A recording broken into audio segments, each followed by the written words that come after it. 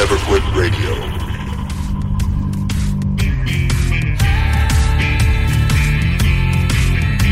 You ever think about quitting?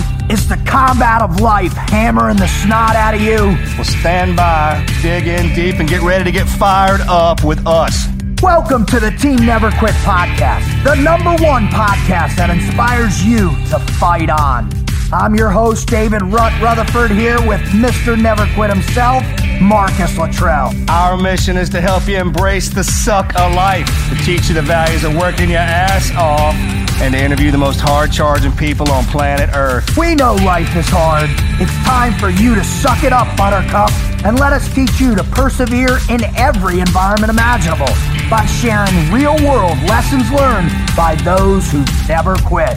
That's right. It's time, Marcus, for us to help them defeat the negative insurgency in their lives. You fire me up. Are you ready? I'm ready. Let's roll. Let's roll.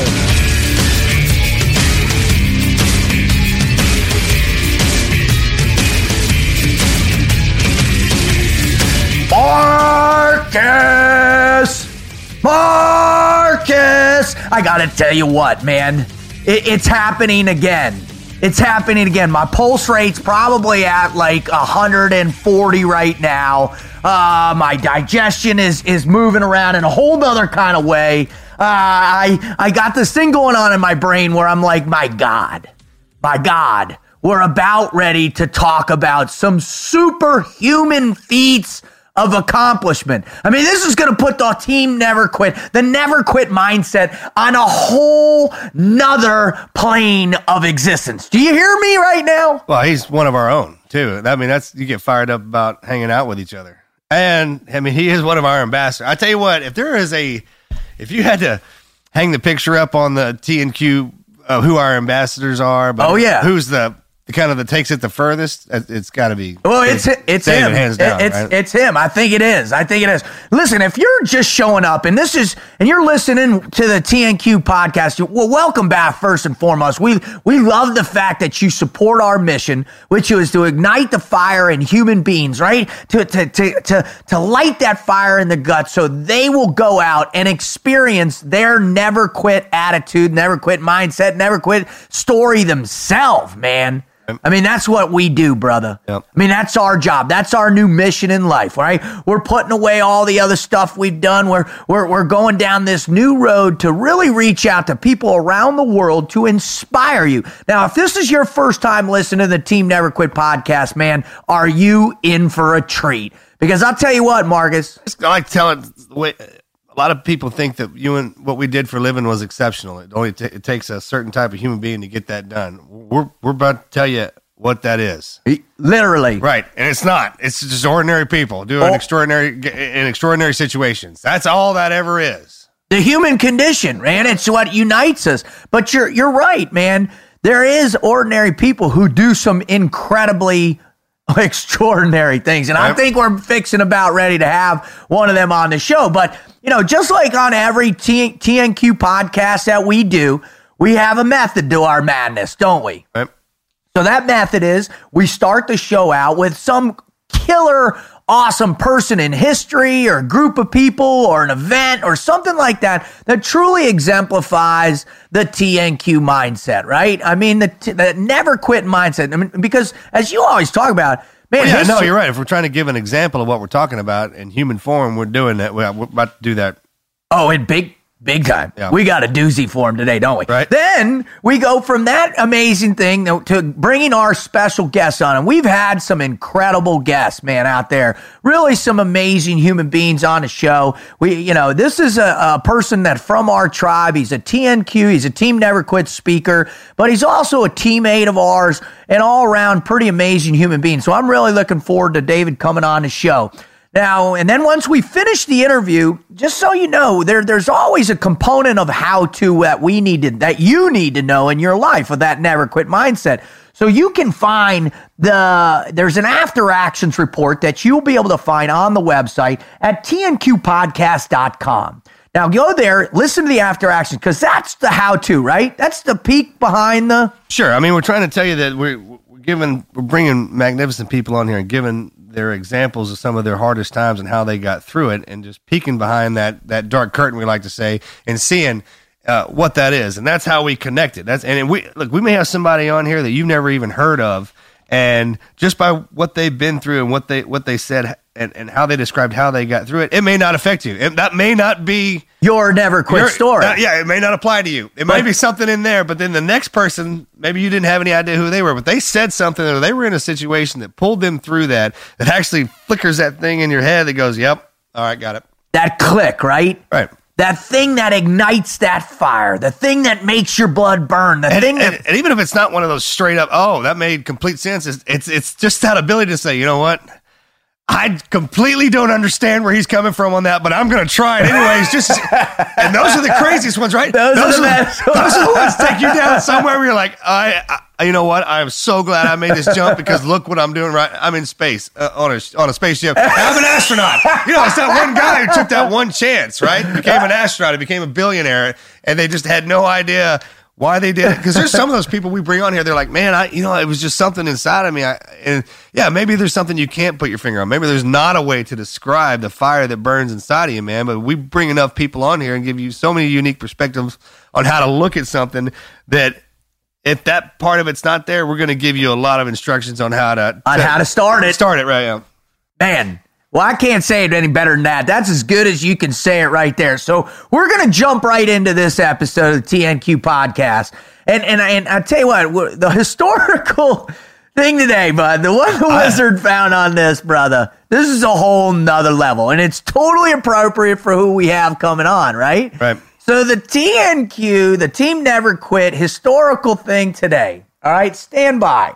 Because today we're going to talk about the Tendai Buddhist monks of Japan, right? The Tendai Shu, the marathon monks. And now these cats... I've never heard of them. And I mean, I'm not... Everyone knows I'm not a runner. That is no secret. But he likes to break through the martial science and everything I've studied and look into Buddhism just to kind of get an idea. You talk about... I thought it was a joke. Well, when the wizard brought it to us, I was like, there's no way these dudes are normal. 47 people in 400... 46 people in the last 146 years have been able to accomplish this. All right, now let me give you a little backstory, okay? The Tendai Buddhist monks were originally from China, but they immigrated into Japan in about 804 or 805 AD, right? And they set up this monastery on this place called Mount Haishu in Japan. All right. Now, one of the things that these people were all about is like all monks and like most of us out there are looking for enlightenment. We're on this incredible path to try and figure out who we are, what our purpose in life, what our meaning is. And so one of the coolest things is when you can find a group of people that really take it to another level, like Team Guys or SF or whoever out there that, is in. So one of the things we want to share with you is how the Tendai monks do this, right, Marcus? Yep. All right, so they have something that's called the 1,000-day challenge. Now, when you think about what a 1,000-day challenge is, a lot of people out there are like, well, all right, 1,000 days. I mean, that's a few years, but here you go. Are you ready? Yeah. So the marathon monks, in year one of the 1,000-day challenge, to the path of enlightenment, they run 18 miles for 100 days straight. But that's not it. In year two, they do 18 miles a day for 100 days straight. In year three, they do 18 miles a day for 100 days straight. In year four, they do 18 miles a day for 200 straight days. In year five, they do 18 miles a day for 200 straight days. And after the last run, the monk must go 9 consecutive days without food, water, or rest, with basically 2 monks standing next to him to ensure he doesn't fall down, fall asleep. They whack him in the head, kind of like Hell Week with us, right? Yep. On year 6, the monks got to run 37 miles a day for 100 straight days. But that's not it, Marcus. We're almost there, right? Hold on. In year 7, by the way, the monk has to run 52 miles a day per day for 100 straight days. Then he must run 18 miles a day for the final 100 days of the challenge. Now, brother, Journey, right? Well put. This is a journey to enlightenment, man. And here's the deal. Now, apparently on Mount Hay, there are literally, hundreds of unmarked graves. What's that part about those straw sandals? Oh, no, I will go over their kit that they run this thing in, the boat hat, the straw sandals, all that. They got to carry a sword with them, right? And a noose. Because the deal is, if you stop prior to the 100-day mark, when you first start this out and you start your first 100 days, if you can stop and there'll be no shame at all, you're good to go, right? You can ring the bell. But if you go over that 100 days and you move into that next part of the challenge, the next 1,000 days or the next 900 days, and you quit, by law of these monks, you got to take your own life on the journey. What do you think about all this, Marcus? And so I saw in here that it said that they were the only ones that were allowed to wear shoes around the emperor in Imperial Japan. That ought to tell you how. That's pretty, right? That's pretty hardcore. Back, sure. I mean, the emperor is godly, right? The emperor was God. Right. Absolutely. So they wear their sandals because of how much movement they've done, how much running, how much pain they've endured. And that's something, because they get branded with that title. I want that saintly title, man. And they're saints. Right. They're living saints. Living saints. I mean, that's a pretty cool concept. Talking about dropping so the idea is to exhaust the mind, body, and the spirit to nothingness, right? To where only emptiness is left in the vessel, and whatever's in your head right there, that's your enlightenment. That's it. And there's a quote from an article that we found in The Guardian. And the dude says, he goes, what's the reporter asked him, what's the idea behind this? What's the deal? And the guy responded in this: it's to exhaust the mind, the body, everything that you are, everything in your existence, until nothing is left.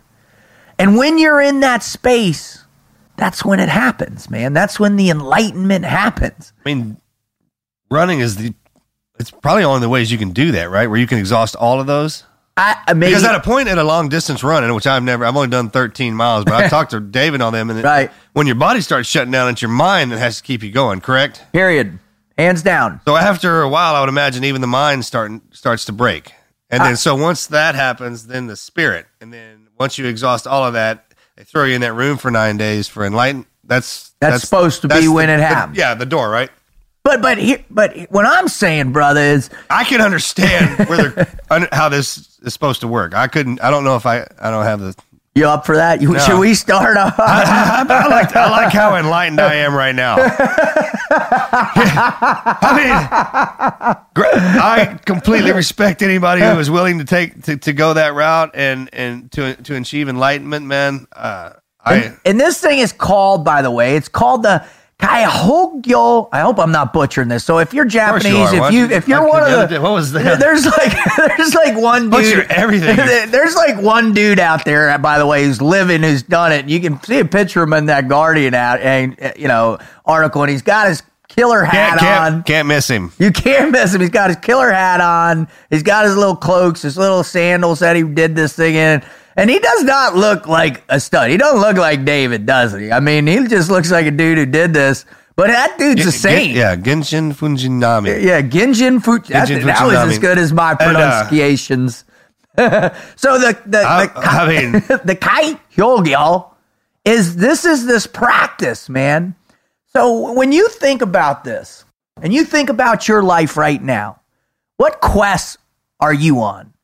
I mean, that's the real question you got to ask you. And where are you searching for your own meaning?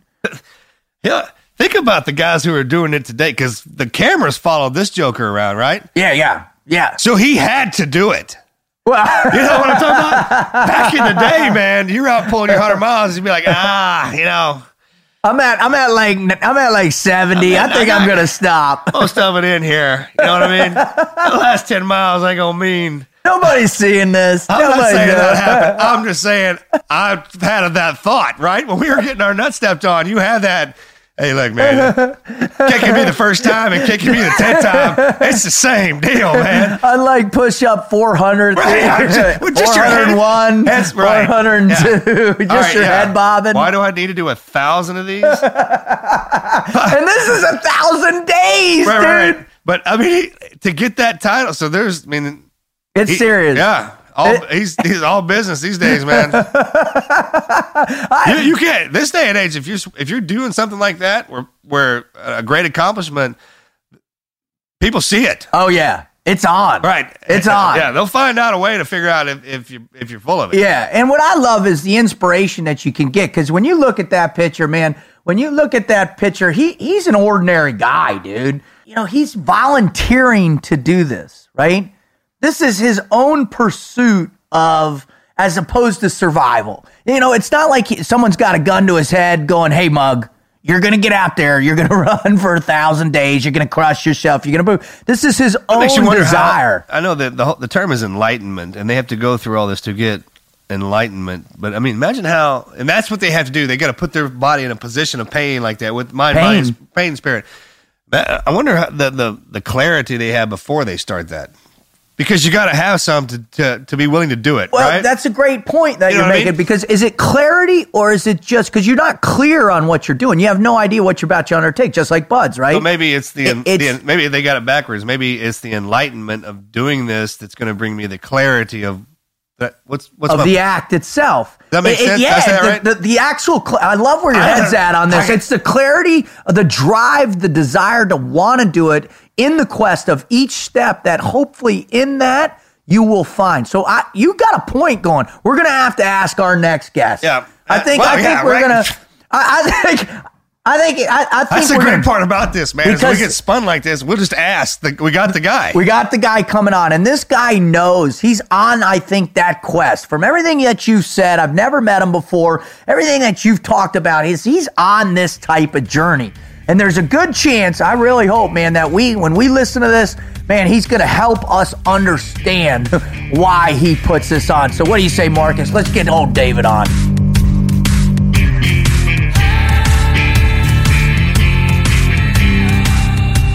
Now, Marcus, I'm telling you, we're in the element that makes sense to us. We don't, I know a lot of the other guests that we would have on the show. Man, you have to make that mental leap to understand, what they're thinking about, where they're coming from. And I'm not saying that I get by any stretch where our next guest is coming from, because I personally think he's nuts, right? But that's me. But what we do know is where he came from, right? And he come from where we come from. Right, exactly. What I love about him is the fact people come in like, oh, hey, man, you were a Navy SEAL. I was like, oh, yeah, I was proud of doing it. He goes, David Goggins, SEAL too. I was like, yeah, I wasn't like him. I wouldn't like that one. No, that's a whole different level right there. There's a huge gap between getting that trident on your chest and running Badlands. Right, what other guys are capable of who also wear it. Right? And although I do everything I can do just to be a part of it, remember, I'm just so happy to be around. You're just glad to be a part of this show. I love being a part of the show, man, no matter what it is. So when you see our exceptional ones, and they are because we all talk about them. That's how you know if you're exceptional in our community, because they talk about you like that. And I mean, this guy's one of it, man. And him and my brother are tight. I mean, real close. Super close. Real close, yeah. Isn't your brother starting? Is he going to run Leadville this year or something like that? Yeah, something dumb. They talk each other into doing all that. And I'll probably get drug into it just because. Oh, you're there. You're going. Yeah. Sure, happily. And if I wind up doing it, I'll suck it up. I won't. I couldn't. I got 13 miles in me, no matter what. I've team guided down to where I will literally run up to 13 miles if it'll kill me. I just can't. You know what I'm talking about? It's one of them suck up and ruck runs.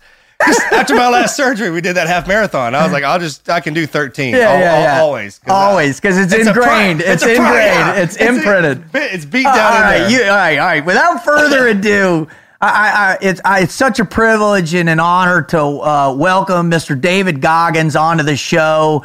one of the greatest ultra athletes of the modern era who takes things to a whole nother level, a whole nother place. I'm happy to call him a teammate, and it's a privilege to meet you now, David. Welcome to the show. Hey, man, thanks a lot for having me. I appreciate it. Awesome. All right. So what we always do, David, to get you loosened up, unlike he's not loosened up right here. He probably did 100 miles this morning eating his Wheaties. All right. Well, just you loosen up, bitch. That's what I was waiting for.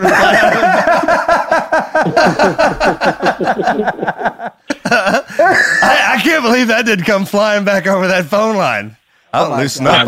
I'm always ready, man. That's his mentality. That's the back of his head. That's what he was saying. That's what he was saying. And you just let those fly, David. Just let those come right out, team guy style. All right. All right. So what we do with every guest that comes on, we put you through a mad minute. Now it's going to be rapid fire. It's just to warm your brain up, to exercise your brain, get it functioning in a fun way, so you get loosened up to where we get into the meat and potatoes. Are you ready? I'm ready. All right, first question is, if you could live in any era in human history, what era would that be? It'd be this era right now. That's cool. All right, if you had to fight one, who would you choose to fight, Han Solo or Indiana Jones? Han Solo. If you could be any character out of a book or a movie and play that out in real life, who would it be? It'd be the Hulk. What is up with you guys and superheroes? I don't even get this, man. I got to find my superhero, man. You don't have I don't first know. off the top of your head from a kid. Yeah, I don't know, man. That's weak. That's weak. So Superman. I love Superman. Thank you. All right. How is that hard? I don't know. It's not. We're putting it back in you, right? Thank you. Bringing it on. You have lost the light of the superhero. I've lost my way. All right. Well, that's why I need you guys around. All right. Here you go. If you could give truth serum to any human being on the planet to get, to answer some questions for you, who would you give that to? Obama. If you could sing any song like the artist who sings it at halftime during Super Bowl, what song would it be? I love this question. Oh, God, that's a good one. It would have to be the, it's actually a, God, what's the name of it? Rocky 14. I can't think of it, but it'd be the Philharmonica, wherever the hell they are, that play Rocky 14. The round 14 of Rocky. Right. Who sings that's the song from Rocky 4 during the I think it's Bill Conti. Yeah. I don't remember it right now. My mind's playing. Listen. Let me. I'm at. Look where he just twisted us on our own. He just twisted that shit. Because the only thing when you say Rocky, the only thing I got in my mind is Rocky 3. Clubber Lang, Rocky 3. I pity the fool. That's all. I can't go anywhere else. Epic Rocket movies, epic music. That's why you can watch it, get fired up, or hear music from it and get fired up. Right? Tiger, it's the thrill of the fight, dude. All right, last question. All right, last question for you. What is the greatest achievement of your life, David? The greatest achievement of my life? Oh man, it's probably my first 100-mile race when I was 280 pounds, and I completed that race with no training, and I pretty much probably should have died during the race and after the race for sure. That had to have been it. Wow. I did it with no training. It was horrible. It was horrible, but the greatest achievement. I love the connectivity of pain with great achievements. Isn't that awesome? I mean, that's awesome. Makes you appreciate it a lot more. If that's the one he dug up, that there was some pain involved, right? Oh, brother. Right? I mean, this is the dude who does it on a regular basis, man. That's all I'm saying. So, all right, that's awesome. Dave, thanks for, participating in our ridiculous mad minute. It's more like 6 minutes or something. I don't even know. So let's jump right into this. The reason why people come to the Team Never Quit podcast is because they want something that we have. They want to understand what it takes to get in. If they're ever in that hardship of life, they're getting the beat down, they're getting crushed, that they have something they can pull out of them, that they can endure, that they can persevere, that they can triumph in the face of the greatest adversities that we know within the human condition. So let's just jump right in with you. Would you please share your greatest never quit story with us and our listeners? I will, and it's that 100-mile story I'll share with you right now. Basically, everybody's familiar with the lone survivor, Marcus Luttrell story. Yep. At the time, I was at Free Fall School with Marcus's twin brother, and we were just graduating Free Fall School at the same time. Marcus was going through probably the worst incident in SEAL history, and basically he got a call from his mom. He talked to his mom, and I don't know the exact details, but Morgan told me that Marcus was in a serious, serious incident that went down, and we didn't know much about it. All we knew was that everybody died, and Marcus was missing. And, about 3 days later, Morgan called me up and said, basically that, they found Marcus, and Marcus was alive, and it touched me in a very special way, and it probably ruined my Navy SEAL career because I was so touched by it. I was driven in a whole different direction. Mm-hmm. But basically what happened was I went home, and a few months later, it just kept on playing my mind about what these guys went through, and I wanted to do something for their families. And what I did was I Googled the 10 hardest races in the world. And what came up was the Badwater 135. It's a 135-mile race through Death Valley in the summertime. And I was very, I was ignorant to all this stuff. I didn't know what it was. I thought it was a stage race. I didn't know a human being could run that far at one time. Yeah, exactly. So I was about 260 pounds, whatever. Hadn't gone running in over a year. Just got back from Iraq and then went straight to Free Fall School. And basically, the race director kind of laughed at me and said, "You got to qualify to do my race." And I said, "How do you qualify?" He goes, "You got to run 100 miles in 24 hours or less." And there was only 2 more races I could do to qualify for the Badwater. And the Badwater was going to be the big race for me to raise money for, fallen soldiers, mm-hmm. Guys who died over there. Right. So basically, he said, "Hey, there's a race on Saturday," and I called him up on a Wednesday. So basically, I have Thursday, Friday, and then the race is on Saturday. I had pretty much 2 days, 3 days to get ready for this race, and I hadn't put on running shoes in over a year. Why not? Let's do it. I ain't got nothing else to do. Let's do this. Basically, the race, I had to run 100 miles in 24 hours or less to qualify for the Badwater. And you got to put in 100 miles to qualify to go do another 35 miles. I don't even like to drive 100 miles anymore, man. I just want to make this perfectly clear about our relationship. It goes to the death with this mother. I would die for this dude. But there is some crap he does where I'm like, why do you do that? I will literally fly your ass wherever you want to go from here on out, brother, just because of how hard you put out. And he's still, I didn't mean to interrupt, man, but even when we're on stage during Patriot Tour, Jessica and everybody's like, don't go out there. Because when he starts talking about running these 100-mile races just to warm up, it pisses me off, man. I'm like, I cannot do that. I've tried. I just can't. I mean, it's amazing to me. That's the kind of caliber. You blow me away every time you tell us. I just baffles me. All right. So you got 2 days to race in your first 100 miles. Go. Right. So basically, I'm at Trade-At now. I'm getting ready to go, to a green team and whatnot. And I'm at Trade-At, and basically, Mr. Burns was in charge of Trade-At, Joe Burns, and yep.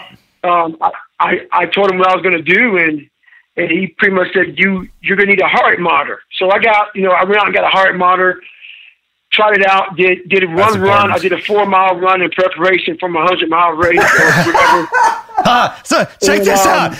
That's the best part about it. So let me just explain to you what just happened there. So in order to just do 100 miles, he warmed up like a freaking Bud Shuffle 4-mile tower. And thank God he had the heart monitor on. Thank God Joe was there to give him a heart rate. Hey, most people pack for vacation in 3 days. You know what I'm talking about? Now train to run 100 damn miles. To run 100 damn miles. Am I the only one that sees this? So I was married at the time. I'm now divorced. Probably why she left me. So next I was married, and I called my wife up, my ex-wife, and I was like, "She wanted to drive. I'm gonna do this. I'm going to do a 24-hour race where you run around a 1 mile track for 24 hours and you get as many miles as you can in 24 hours. So, she thought I was stupid. So, she left work and we went to Walmart, and my nutrition was a box of Ritz crackers and Mileplex. Which was lovely, lovely. So basically, every mile I would see her around a 1 mile track, and I had this blue lawn chair. So basically, I get to the race, and I'm out there, and, I have on no T-shirt, these black shorts, Brooks running shoes, and I start running. And so basically, at about mile 30, I'm doing okay. At about 35 miles, that's when everything just kind of really fell apart for me. I started having really bad stress fractures, shin splints. I started feeling the metatarsals in my feet starting to break because I was so big, and I didn't have any preparation going into this. And when you run on a flat, it was a flat 1 mile track, you're using the same exact muscle groups. It's almost better if you have climbing involved and downhill. It was the same muscle group, so my muscles were really aching really bad. So I managed to suffer to get to mile 50, and then I started doing the butt shuffle with a little bit of walking, and then I would butt shuffle and I walk again. I got to mile 70 pretty quickly. I got there in about 12 hours, mile 70. What? But yeah, I got through 70 miles in 12 hours, and the biggest mistake I made in the situation. Now, I was totally done at mile 70, and I was totally dehydrated. It was November in San Diego. I hadn't gone to the bathroom yet. I hadn't done anything in 12 hours. I was totally in the tank, and I sat down. And it was the worst decision I ever made in my life was to sit down. And my body just thought it was over. I had gone 70 miles, so I was pretty proud of myself and whatnot. But now I had the urge to go to the bathroom, and I was totally broken up. I was all jacked up, and I'm looking at my wife and my ex-wife, and she was like, "Hey, you're looking horrible." And I'm like, "I got to go to the bathroom." So basically, long story short, I sat in that chair. I looked at her, and I couldn't get up because my blood pressure was so messed up, and my feet were broken. I had stress fracture, shin splints, and I couldn't get out of the chair because every time I would get up, I would get real dizzy because of my blood pressure. And I had no sugar. I had nothing. So I was really lightheaded. So I asked her if she loved me. She said, "Yeah." And I said, "Well, I'm going to take a crap on myself right now." so I sat in that blue chair, and I took a crap why not, up, dude? You just slumped through 70 miles. And I started peeing. And I started peeing blood down my leg, and I was going into kidney failure, and I was just all jacked up. And this is where I talk about the most pain I went through my life. I was in several hell weeks, and I went through a lot of different crap that hurt me in my life. But at mile 70, this was the time of my life where I realized that we as humans haven't even touched the tip of the iceberg as far as what we're capable of doing mentally. So I'm sitting there, I'm all messed up. I can't get up. My feet are broken. I'm in really bad shape. I have crap up my back. I'm peeing blood down my leg. And my ex-wife's like, "Hey, you're done." And I sat there, and all I could think about was, just being a SEAL. And I hate to say that because, I'm proud of being a SEAL, but I'm a true believer that every Navy SEAL that's made it through SEAL training, we were SEALs before we got there. Wow. Because why? Navy SEAL training is not like everyone, "Oh man, you're a SEAL. Oh my God." No. Hold up. No. The training is put there for hard men to make it through. If you're not hard, you quit. Right. Navy SEAL, it does not make you the man that you are. You walk into that training already a SEAL. If you make it through, you're already a hard mother. So basically, I like to give them credit. All the talents are added afterward. Yeah, a lot of SEALs take, the old school guys take a lot of, like people who are making money off of whatever, they need to shut up. Navy SEALs made Navy SEALs. So, just put a name on it. There, right? Just put a name on it. Yeah. That's it. So basically, I was sitting there, I was like, I can't let my blows down. And I'm sitting there, and all I wanted to do, my mindset was, this is where the race starts for David Goggins. So at mile 70, I was kind of in a, not to be so sick about it, but I wanted to see who I was. So I was sitting in that chair at 30 miles to go. I'm finished. I'm done. There's nothing left. And that's when I kind of smiled inside my head and said, all right, man, now we're going to see who you really are. Now the race really starts. You're jacked up. You're dehydrated. You get crap up your back. You got pee on your leg. So it was a total switch in mindset for me versus feeling sorry for myself and feeling like, I guess, a normal human being would. I guess taking that 70 miles and being proud of it. I took that 70 miles and said, okay, now we're going to see what you're made of, Goggins. And that motivated me in a very twisted way to find something much deeper in me. And I did. And I was able to get out of the chair, and I was able to knock out the next 30 miles. And after that was over with, I was in really, really, really bad shape. And but I got through it, and I called the race director up for Badwater, and he didn't sound too impressed because I did 101 miles in 19 hours. And he said, well, you have 5 hours left. And what that meant to me was he wasn't really impressed with what I did. So there was one race left called the Hurt 100, and it's one of the hardest trail races in the world. You have 30,000 feet of climbing over 100 miles. And at the time, only a handful of people had completed the race. And I went out there 3 weeks later with broken feet. And I went out there with cast on my feet, and I finished the race, and I qualified for Badwater. So that was... Well, David, I mean, this is...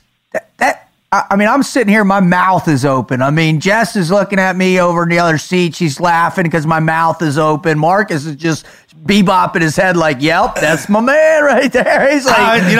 it's great being on the other...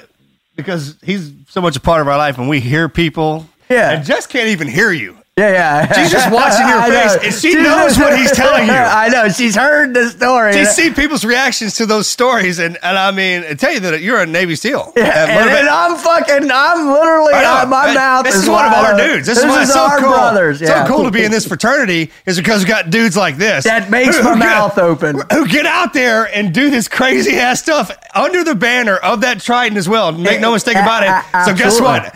I will gladly let you get out there and do that, brother, and represent us as a hard motherfucker you are. Excuse my language, because that's what you are. I mean, period. Right. Yeah. Period. End of sentence. You don't hit that because one half of your life, and yes, you've already been through the crucible of all these other amazing challenges, Hell Week, Ranger School, all that other stuff, but you really hit to the core of what the human condition in my mind is all about. In those moments where you decide, all right, do I believe I can be something more than what I perceive myself?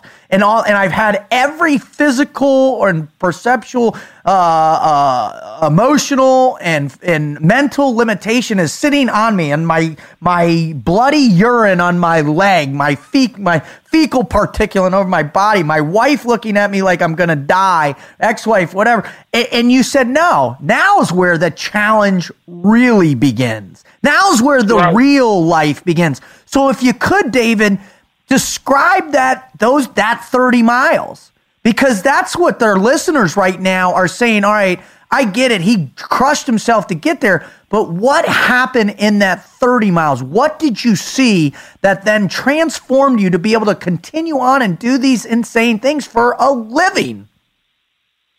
Well, I'll first start off by saying hopefully the listeners don't think I'm nuts, because I'm not. Far from it. Absolutely not. So hopefully they don't try to take me and put me in a category of... No, people who listen to this get it. I mean, they come on here to hear about people who are capable of things that you are. It's not one of them deals like, that guy's stupid. Anybody who says that is one of them lazy ass, I mean... Well, I think you said it yourself, David, too. Like, you're a man that was in a position and you wanted to see what kind of man you were. And there's something that unifies all of us, whether you're a man or woman or whatever, that you want to know what you are, what you're made of, what you can do.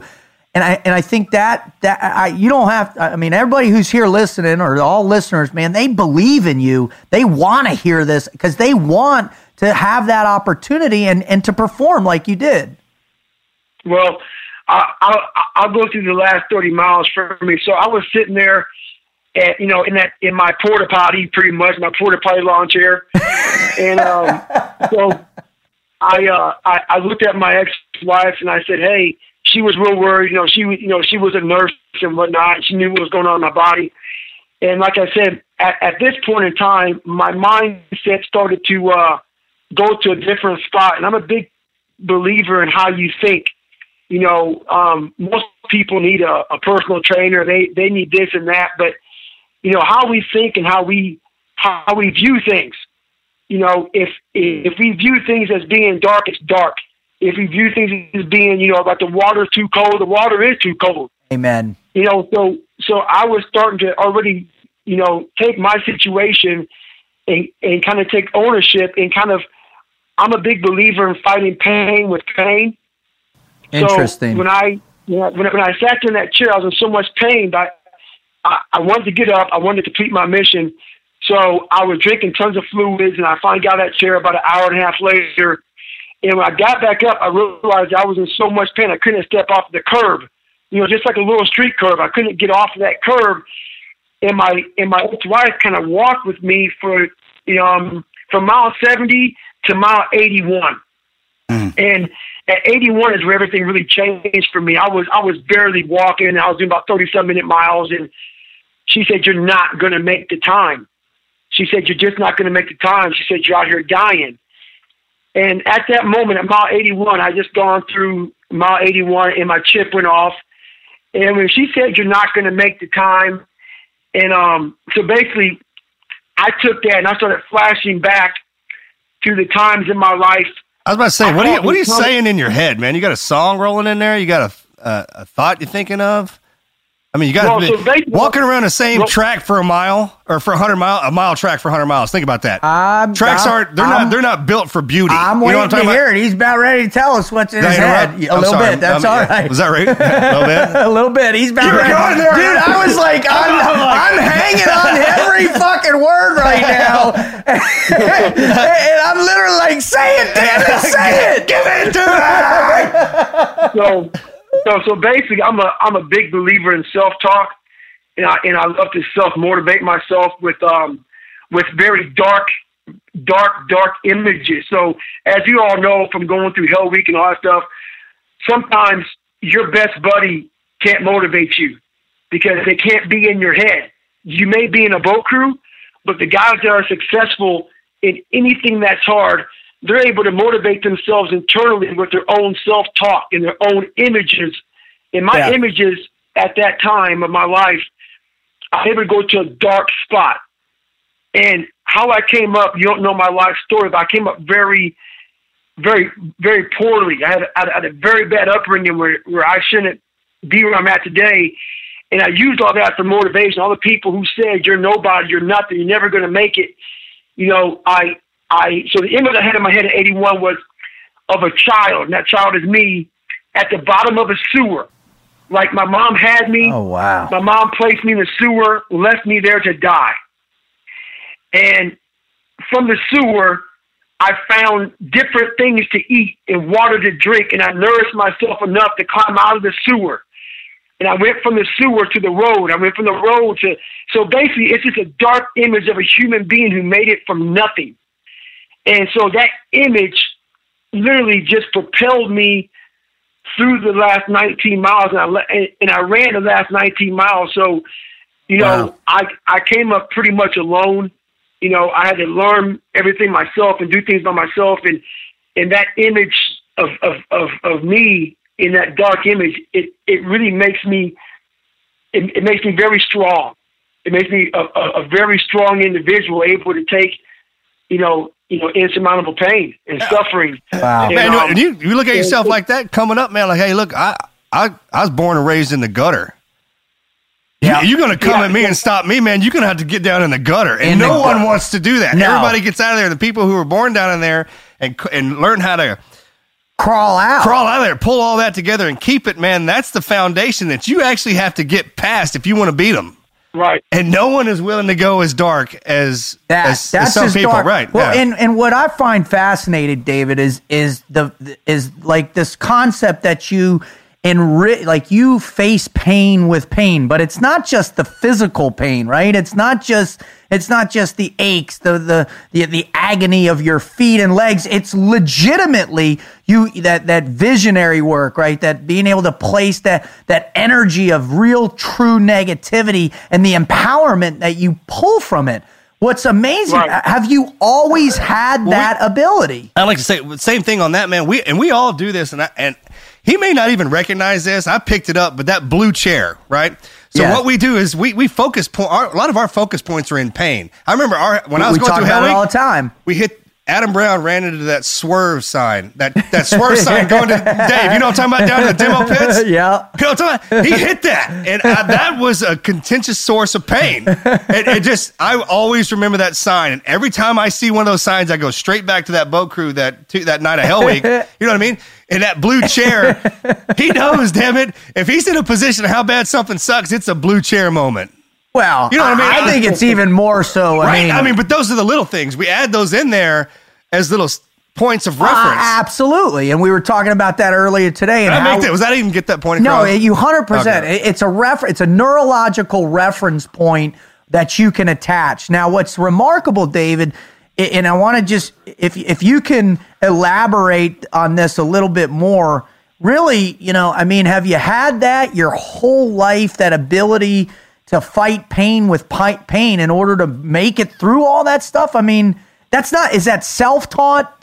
Is that through your environment? Where did that come from? Because that's the beautiful thing, man. It's self-taught. I'm a big believer. I don't go to church or whatnot, but I believe in a much higher power than myself. And I like to tap into the energy of the world. Like, I was not to, get too deep into my life story, but I had to develop something to become a man. So I had very low self-esteem coming up, very, very low self-esteem. And nobody was there to kind of teach me the ways of a man. Right. No one was ever there to teach me the ways of a man.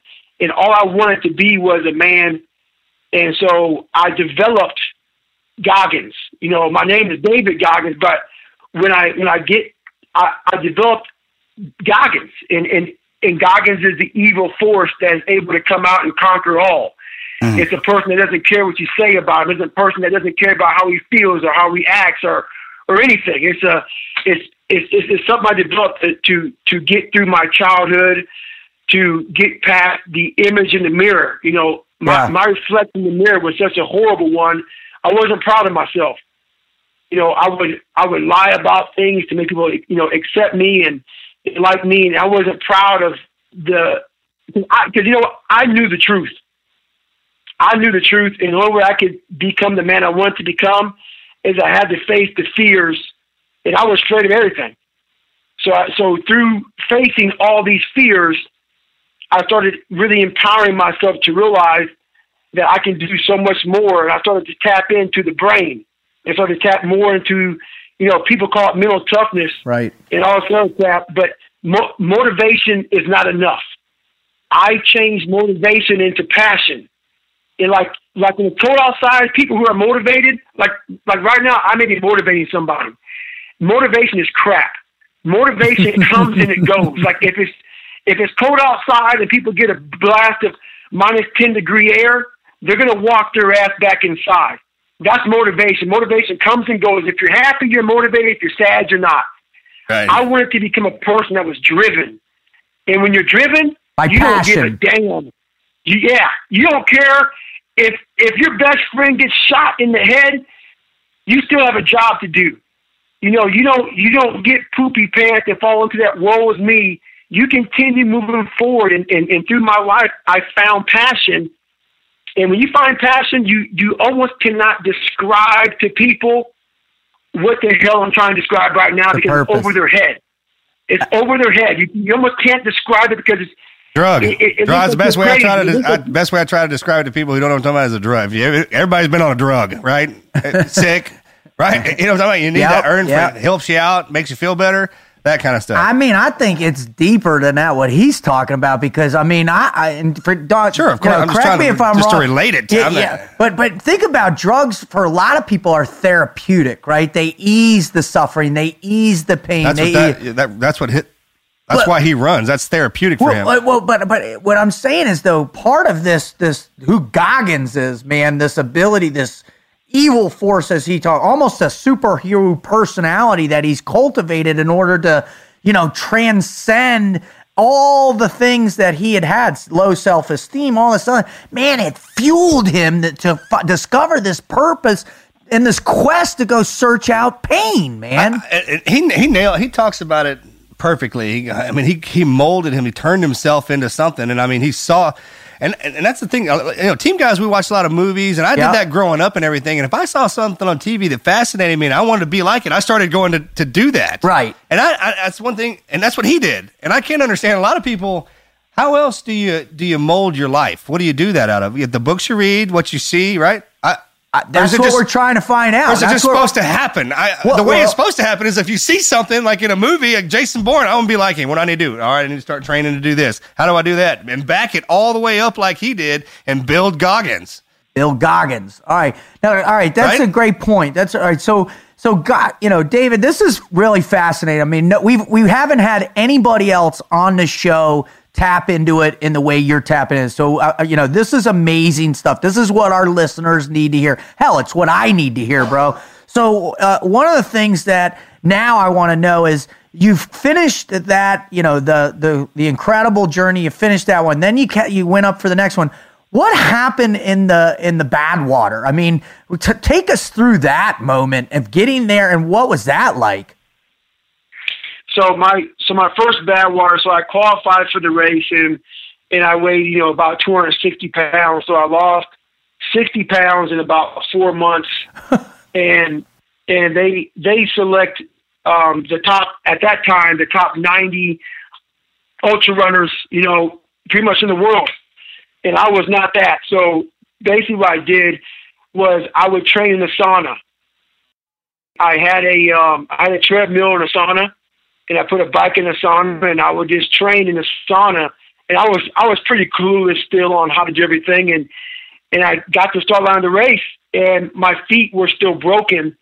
So I went to the start line of the hardest foot race on the planet with cast on my feet. So if you go that's to all the I had webcast, to wear. Yeah, so if you go to the webcast of Badwater 2006 Badwater, you will see this black compression tape around my ankles.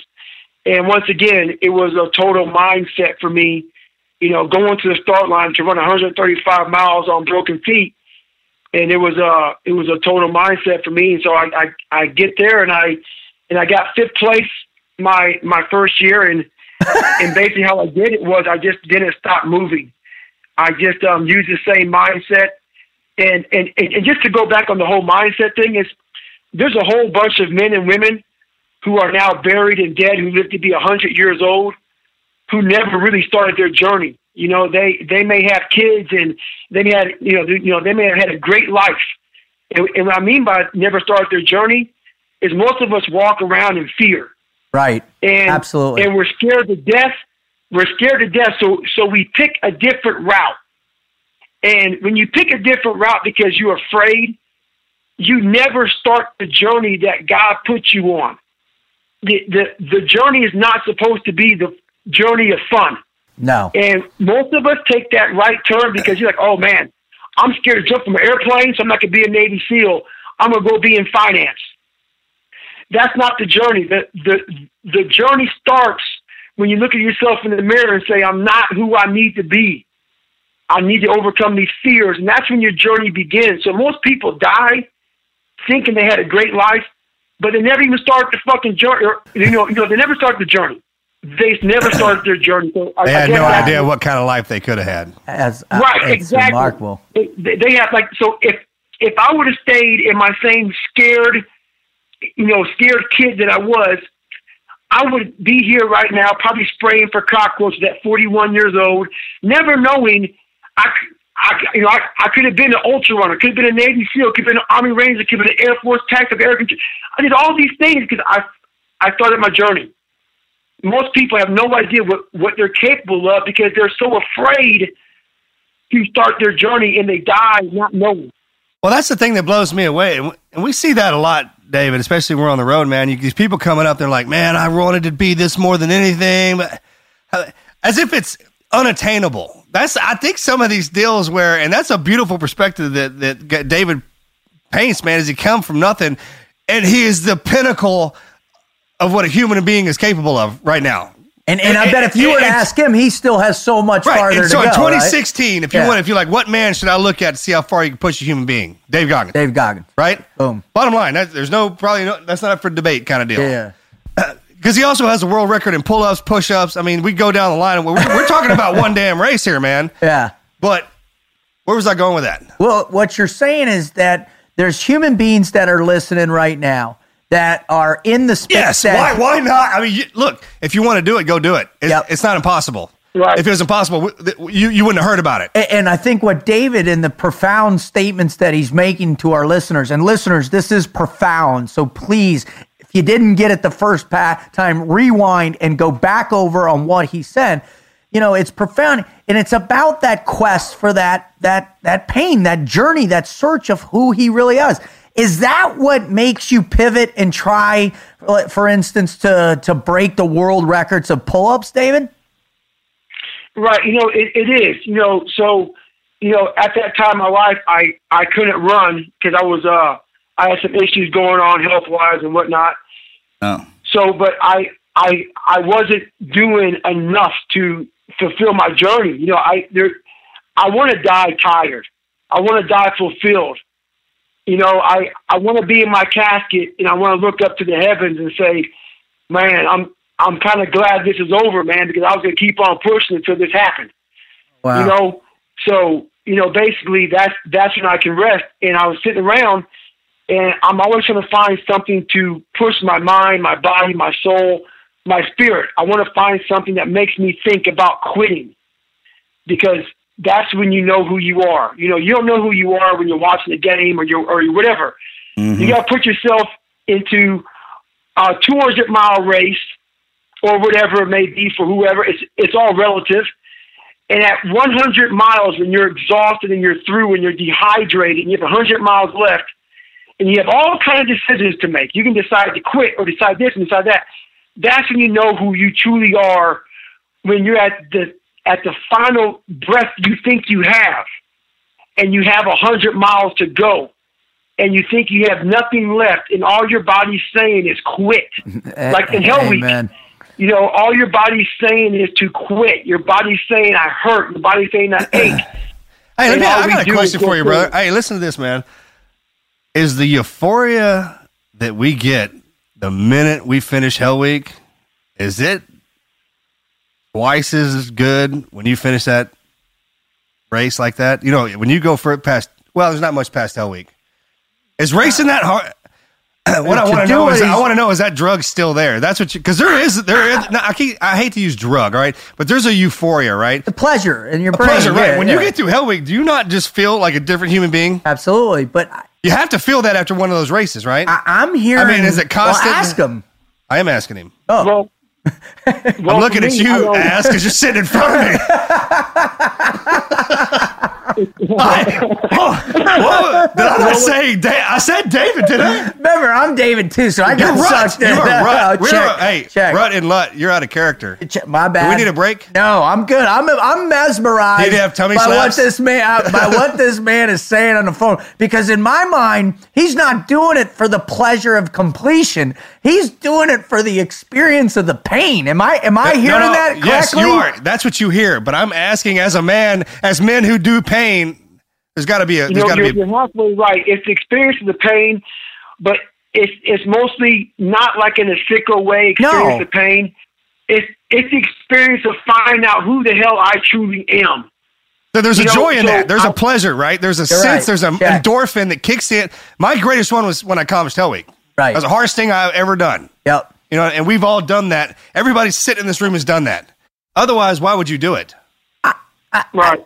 I mean, the reason we pushed ourselves was to see It's if we the could journey. do it. And there was something that we didn't know existed when we finished it. And that was that feeling, that transition from being before Hell Week to after it. Am I right? Was that there? Yes. I had that. For me, it was what he's talking about. When you're from Florida. It took me a long time to realize. Now, David, what I'm hearing with you, I only started figuring out, much later, 4 years ago. I'm 44 now, and that it's about the journey. It's about each grueling step. It's about the recognition and the pleasure of being in pain, but also know the discovery of yourself is happening in the place. But for you, man, this is a lifelong journey and pursuit. And it seems to me, if I'm hearing you correctly, that the conversation that's going on in your head in the midst of all this is where that's happening, where that's discovery of who you are and yourself. Is that true? Yes, that's exactly it. So when I first started this whole thing, it was truly about taking another man's soul. Because I felt so poorly about myself. So I go through different phases. It's not like that now. But when I was in Hell Week, I was a very evil human being. I wanted people to suffer. Like, I wanted my teammates to suffer. I wanted the buzz instructors to suffer. I wanted everybody to suffer. You're in the right place. My mindset was I wanted them to try to break us to nothing. I wanted my whole class to suffer so badly because I wanted to see, it's called, I wanted to take their soul. Right. And I love seeing people quit. I love seeing people be in pain. I used to feed off of that. And, so that part of me died away. And then it started becoming more about just myself. What am I capable of doing? Where's a human being capable of if they're willing to go past that door of pain, open it up and see what's behind the door? Well, a lot of very smart people out there at a bunch of different labs that I'm sure you all have contacted you on a regular basis would say, hey, yeah, there's one thing to be on a path of discovery, right? To be walking the earth and discover who you are through experience. But there's another group, I'm sure, that's saying, hey, man, what you're doing is masochistic. And there's other ways to discover yourself. So how do you respond to those clowns out there, or even our listeners that's saying, hey man, can I do this a different way? Do I have to experience the pain to figure out who I am? And how does anybody like that have a leg to stand on? Everyone's different. How could you sit there in front of somebody and say, the way I choose to experience joy and pleasure is exactly how you need to do it? Well, what we're doing on there's really books like that? Well, absolutely. Remember, really, what the show's about too is the people trying to find that common ground with us on this show, and the special people we have so on. So instead of telling somebody how to find joy from one individual, why don't you say experience? Give all examples of it. Because everyone's different. Everyone obviously he has to do it his certain way. I do it mine. You have to do it yours. Right. We're unique that makes sense. Because we're SEALs. Right. But to sit there and go, hey, this is how I do it, and if you don't do it like that, it's damn sadomasochistic because your body's getting hurt. Well, I think you're just a bitch. That's what I think. Right? David, am I right? Yeah, you're right. But you can't. That'd be like telling me how to romance my wife. You can give me some suggestions. It's kind of like the Weather Channel, right? I want constant updates. And I want to look and see from all different vantage points. So when it's my time, I got that. But do not, under any circumstances, tell me how to be happy. And am I way off on that? No, you're spot on. I'm not a psycho. I don't know, dude. You're the head straight. I'm just like David. I know what makes me happy, and I do it, and that involves pain. Listen. I mean, I have to put my body in situations, and I don't look at it as pain, though. It's not. I mean, it's pain to everybody else. To me, it's part of what I'm doing that makes me happy. We talked about that. It's like David putting on his shoes. Hold on. That's a good question. That's a good point, David. Are you happy in that place? Well, this is what I'll tell you, man. And I'm glad Marcus said this. I am not the one. I hate running. Okay, and people will not believe me. And at this point in my life, at 41, I don't care who believes me or not. I know the truth. I've been 300 pounds twice in my life. Wow. The real David Goggins is a guy that wants to sit his fat ass on the couch, watch football, and eat pizza. So I never wanted to be a SEAL to be a SEAL or a Ranger. I did all these things because I want to be proud of who I am. I don't want to look up to people like, I want to be equals with people. I don't want to, watch a movie of Navy SEALs and who I think are badasses feeling less of myself. I don't want to see people doing superhuman things and not be a part of it. That's exactly. We talk about this on Patriot Tour. It's like when you see something or you hear a story about combat, when I'm sitting there watching the movie, I want to be doing that. I want to be in there, that character who's fighting the alien, whatever it is. If I see a movie on Navy SEAls, I'm like, well, that's kind of crap. We can't do that. But you know what I'm talking about? I hear you. And that's the difference right there. It's like when you're watching something, do you want to be in it or are you being entertained by it? Well, the question is, all right, for both of you, because you guys are making some real significant points right now. David, why do you think people don't want to push it? Why do you think people don't want to project themselves? Why do you think people don't want to say, yeah, I want to be that? I think that's a deep wheelhouse. I mean, that's humanity, society telling you not to do. Yeah, go ahead, David. You got that one. I think it's open-mindedness. So one thing I've been blessed with is open-mindedness. I believe that what one man can do, another can do. And what people, no matter what color you are, where you're from, anything. But what most people nowadays, they don't have that mentality. That's why they look at Marcus, myself, you, as some super damn human people. And all we are is just a person next door. Ordinary. Ordinary people who allow ourselves to get into extraordinary situations. If something's going to go down, I just wanted to be there. And all the skills we have allow us to survive in whatever situation comes down. Right? That's just what it is. It's like, hey, man, your willingness to take out and hang out and get into something. Well, that's all it is. I'm not a masochist. I'm not crazy. I'm not nothing. I want to feel good about David Goggins, and that's the bottom line. People, all these people who interview me say, well, do you love yourself? Yeah, because everything I wanted to do in my entire life, I've done. I'm so proud of David Goggins, and yes, I love David Goggins because I wasn't afraid. Right. Hey, brother, you spent the whole part of your life the same way we did, is giving service to our people. So you're out doing something, and what you're doing doesn't affect anybody. The beat downs you take are right on you, pal.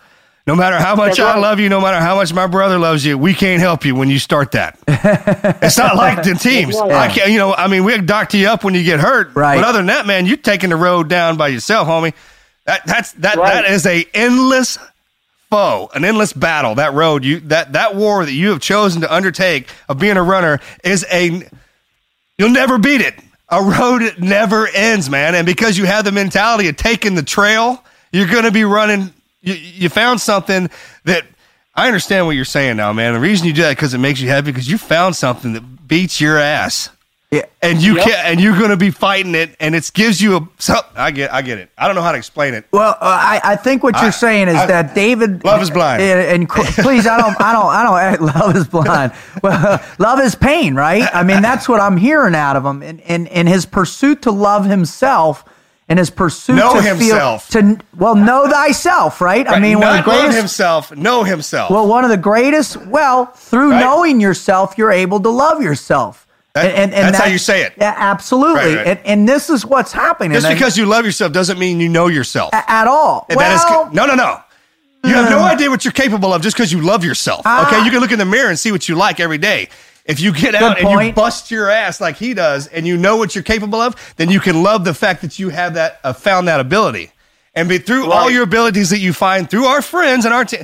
He and I are exactly cut from the same cloth, just like you. Hey, and the only reason I know this is we've talked about this intensely every day on Patriot Tour. Hey, David, if I screw part of this up, jump in, man. I'm right. You're 100% right. Maybe not. I'm not right, but my perspective from our point of view is that in this circle, right here, right in this circle that we are discussing, we all know the truth, and David is speaking the pure truth that we all aspire to live behind and under and through and all that. But you should listen to what he has to say because he's taken it as far as a human can. Well, I don't believe he thinks you. Dave, do you believe you have taken it that far? Right now, this moment. Tomorrow he'll do something more. Well, that's what I'm saying. So, and what was interesting about the commentary you were making, Marcus, is that he's always on this journey. The journey is never going to end. He said so himself when he's pushing up daisies. The only way he's going to be satisfied is that he's done. Like, he's exhausted. He's like, I'm tired, man. The wizard. Remember, Jessica, we were all joking about, like, why is he running? I was like, I think he's running because I think one day he's going to run so far that his body physically changes into something other than what he is, and he never has to worry about getting tired again. From an energy perspective, right, I mean, that's it's I'm going to keep running until something magnificent happens, which means my magnificent death, or I have no idea what's in his head. You know what I mean? You got to play it out like that. Let me ask him, Dave, is that what the quest you're on? Well, I know one thing. When I started this whole journey, trying to be a SEAL and all this other stuff I've tried to become, I just wanted to be proud of who I am as a man. And that's what I am now. So that's all it was.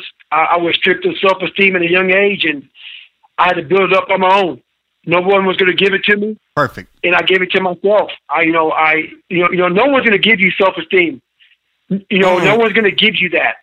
You have to find it. And I don't care what your job, I don't care if it's going through buzz, I don't care if it's going through running races, I don't care if it's going to college. Whatever your journey is, whatever it is, you got to start it by not being afraid, and you have to gain pride. And now at 41 years old, I'm not ashamed of the image in the mirror. I have a lot of pride.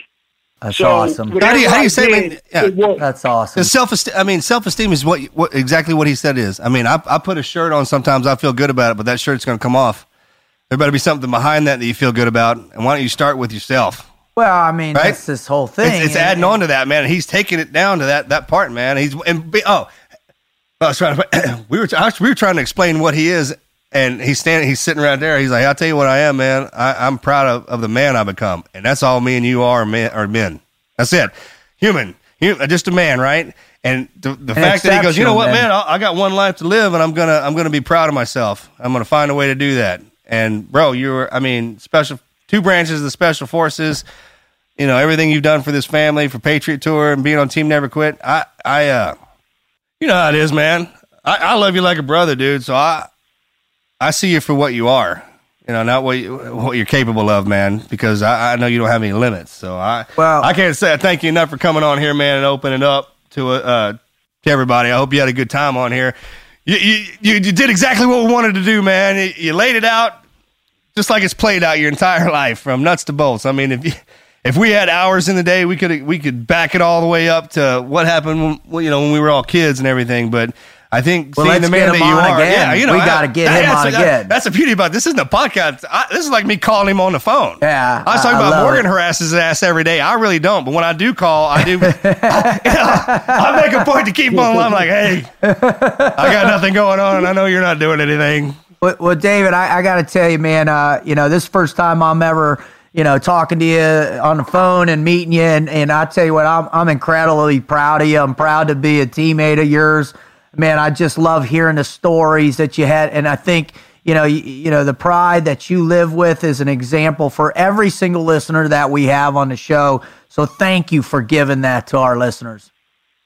Hey, well, thanks a lot for having me, guys, and look forward to guys, seeing you guys soon. Thanks a lot. Awesome. Well, we're gonna get you back in the after action. So that's all for this episode. All right, brother. Bro. Yeah.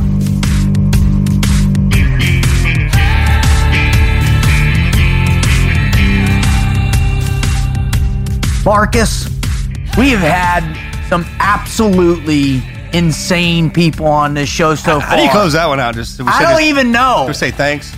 Just be like, I like thank God. Yeah. Just go right to it. No, because I feel like we have to give some reverence to the effort that man makes on a daily routine. and a daily like his regiment, his concept, his search. I mean, man's search for meaning, that's no shit when it comes to David Goggins, you know. Well, it goes to show you everybody's routine. And that's what I love about it when you ask that question, man, because they give that day-to-day routine. Like, I wake up in the morning, you know, I make the bed, get in the shower, that whole deal, because everybody has that part of it. Well, I mean, you gotta. What he adds on to the normal part, the part of it, right? You and I get up every morning same way, probably go to shit. You know what I'm talking about? Everybody has that same way deal. And then the added part to make him better than the guy, the next person. Right. The quest. Well, that journey, think about it, dude. There's literally there's no ending on his journey. That's what the thing that just floored me. So you and I were like, oh, you know, man, I kind of want to be a dad. Yeah, I got a house here, my tractor, my dog. My journey's over. Like right now, we talked about this. I live to sustain anything around me right now. What you got? Right. I love to get on and do this. I love to have my children in my arms, right? When you're running on a road that doesn't have an end, that means that there's no... Well, it's the razor's edge between... So look at it like that. He really has no boundaries that he can fail from because it's... Right? You got to run. You just run. I mean, there's not one of them deals where... The mission literally never ends. Right. Not a helicopter going to break down. No. Or anything like... Just put them shoes on and go to town. And if I run out of shoes, I got my... Until he dies. That's it. He literally said that in that interview that he's going to do that until he dies. When did he die? And man, thank you so much. I mean, I'm stoked that we could bring, you know, when we talked about, all right, we got to get, you know, our own tribe on, people from the Team Never Quit, you know. But you know, park him in here sometimes and let him. Just go to work. You know. Oh my God. There's a reason why we keep him around, and I mean, you know. We just talked about one thing. He had a big old hole in his heart for most of this, man. They didn't even know it. Then he almost died from his thyroid, always jacking up. There's all kinds of stuff, man. I mean, it's endless. Yeah, right. And it's the funny part because most people think when they get a physical injury that, oh, man. I'm done. I'm done. Yeah. Yeah. No, but David is like, you know, I'm just You got to look at it like a Terminator perspective where like the technology we have these days is, and the perfect example is nowadays in the teams. And I was joking about this on stage. I was like, you know, back in the day, man, when we got hit in the leg or the arm, you'd fight to keep it. Like, doc, don't take it. Give me 50 surgeries. I still got this piece of skin left. Hang that leg on. Now dudes are getting splinters and being like, take the leg. Take it and give me one of them below the knee jobbers with that fancy foot. And how badass are our guys? What do we have? 5? We got 5 guys with glass eyes, right? They got the trident and the reticle. And they're just waiting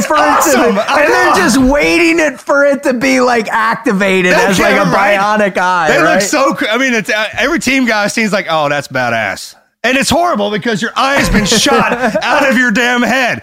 While I was standing there, you know, that kind of deal, man. Right. But it's so cool, the technology and how sick our human, like with scars. When Wizard cut his hand, I was like, oh, it's a badass scar. That's what he said to the doc. I wanted to say that to Tough. I was like, Tough, bro, when they were putting you together, you should have been, you were like, yeah, I was ugly before, but there's something about when you got badasses who have badass scars, there's a reverence in that.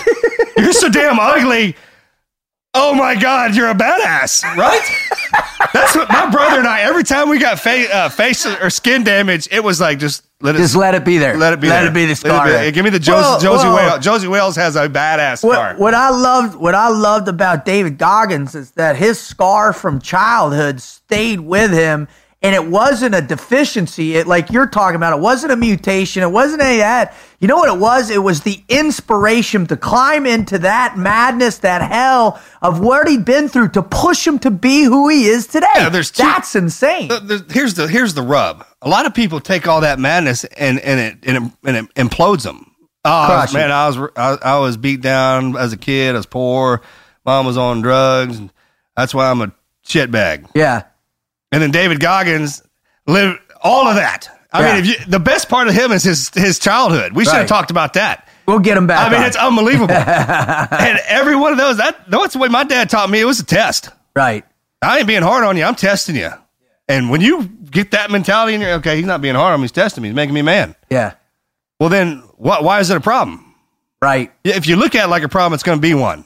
And that's what he was saying. Yeah, no, exactly. That's where, I mean, I probably didn't make it as poignant as he did because I can't.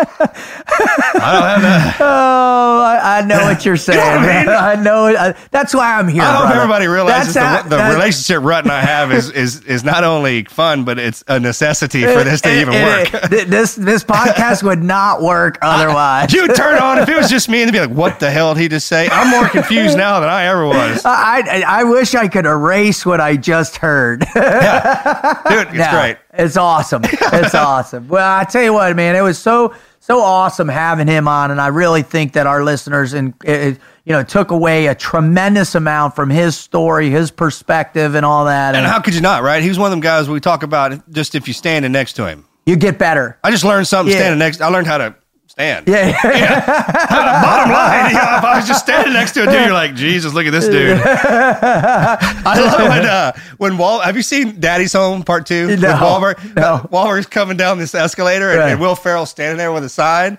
and every man and every woman in the airport turn around and look at Wahlberg come down this escalator because he's a badass. He's dressed all, his hair's on, the music's playing and stuff like that. That's kind of one of them Goggins That's deals. a Goggins deal. You're like, he needs to have a cape. You know what I mean? Well, he talked about his superhero alter ego, Goggins. Right? Goggins, exactly. Goggins. Goggins what happens when you're in the... Yeah, you don't wear a cape. He wears running shoes. He wears running shoes. Goggins' superhero strength is speed, and his damn uniform is running shorts and shoes. And his superpower is pain. Pain, right? Right. That's what feeds his inner, like Superman is the sun, right? Yeah. Goggins is pain. Yeah.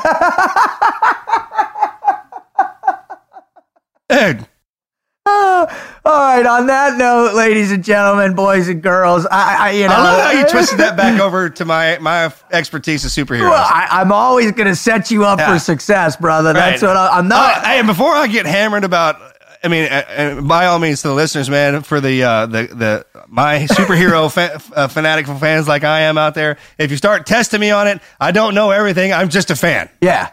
But you're a big fan. Well, I'm a big Spider-Man. Well, I'm actually a big everything. I'm about ready. I don't want to tell everybody how weird it is. Okay, we'll let him little piece. Did you tell him that I'm wearing Spider-Man pajamas right now? I was waiting for you to do it. It's true. Oh my God! All right, so ladies and gentlemen, boys and girls, man, the look on the Wizard's face the first time he got introduced to this is great. It's epic. It's absolutely, you can't make this up. I mean, Jessica got full biddies on that one. So there it is. David. Yeah, so wrapping it up, man, we go all day, right? All day. I like to thank God for my abilities. Hold on. I got to say something first. Listen, if you're inspired and what you just heard, you're inspired by David's story, I want you to go to teamneverquit.com/podcast or tnqpodcast.com. It's the same place, takes you to the same place. And if you're inspired, I want you to write in and tell us your greatest never quit story. That's right, yours, or maybe your father's, maybe somebody you know, somebody you love. Write in that story, submit it on our site. We've got a space for it right there, right? Or if you want to take a video of yourself telling, and what's going to happen, the Team Never Quit team, Jess, is going to read through all of those stories. She's going to watch the videos, and she's going to pass them on to the Wizard, Marcus, or I, the good ones. If they're awesome, we're going to read them on the show here. If they're epic, Marcus, what happens? Bringing you on the show. Coming out here, we're going to look in your eyes while you tell it. You're going to look in your eyes while you tell it, so no BS, right? So please do that, all right? Also, while you're there, get to know what Team Never Quit is about, because that's what the real importance. It's our mission here to really inspire human beings to face adversity, to overcome obstacles, the normal obstacles of life, to where they can find what we hold true, what we hold dear, which is the never quit mindset, which is the never quit attitude, the never quit lifestyle, right? And that's what we're all about every single day. And I feel very blessed for that. I feel very blessed to have gone through what I've gone through, to experience, to be sitting here across my close friends, to be on this team now. So I want to give thanks, as we do at the end of every, main show, is I want to say thank you to all my teammates. I want to say thank you first to David Goggins for coming on. I want to thank, the Wizard. I want to thank Marcus, Jess. I want to thank all the members of the team. I want to thank my family, especially my wife, incredible wife, my 2 baby girls. And I want to thank God for helping teach me the never quit mindset. Marcus? Absolutely. No, you wrapped it up perfect. And man, that was something. That was a That was a big one. That's big. I mean, you saw me. I hit the wall. I was so fired up for the last hour and a half that I crashed right over in this chair. Unbelievable. Yeah, no. Thank you, David, man. We love you, brother, and all good things coming to you. I thank God for giving me all of my abilities. Thank you to my friends for helping me discover them. Thank everybody out there for all my teammates, for the life that they've given me and the great time that we've had up to this very day, and everybody out there who makes this possible. So thank you for the opportunity to do this. Absolutely. That's all I got, Marcus. I'm out.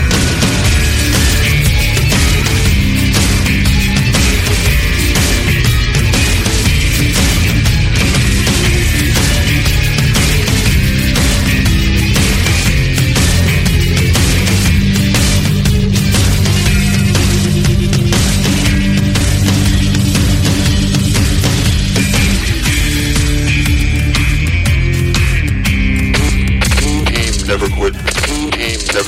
Team Never Quit Radio.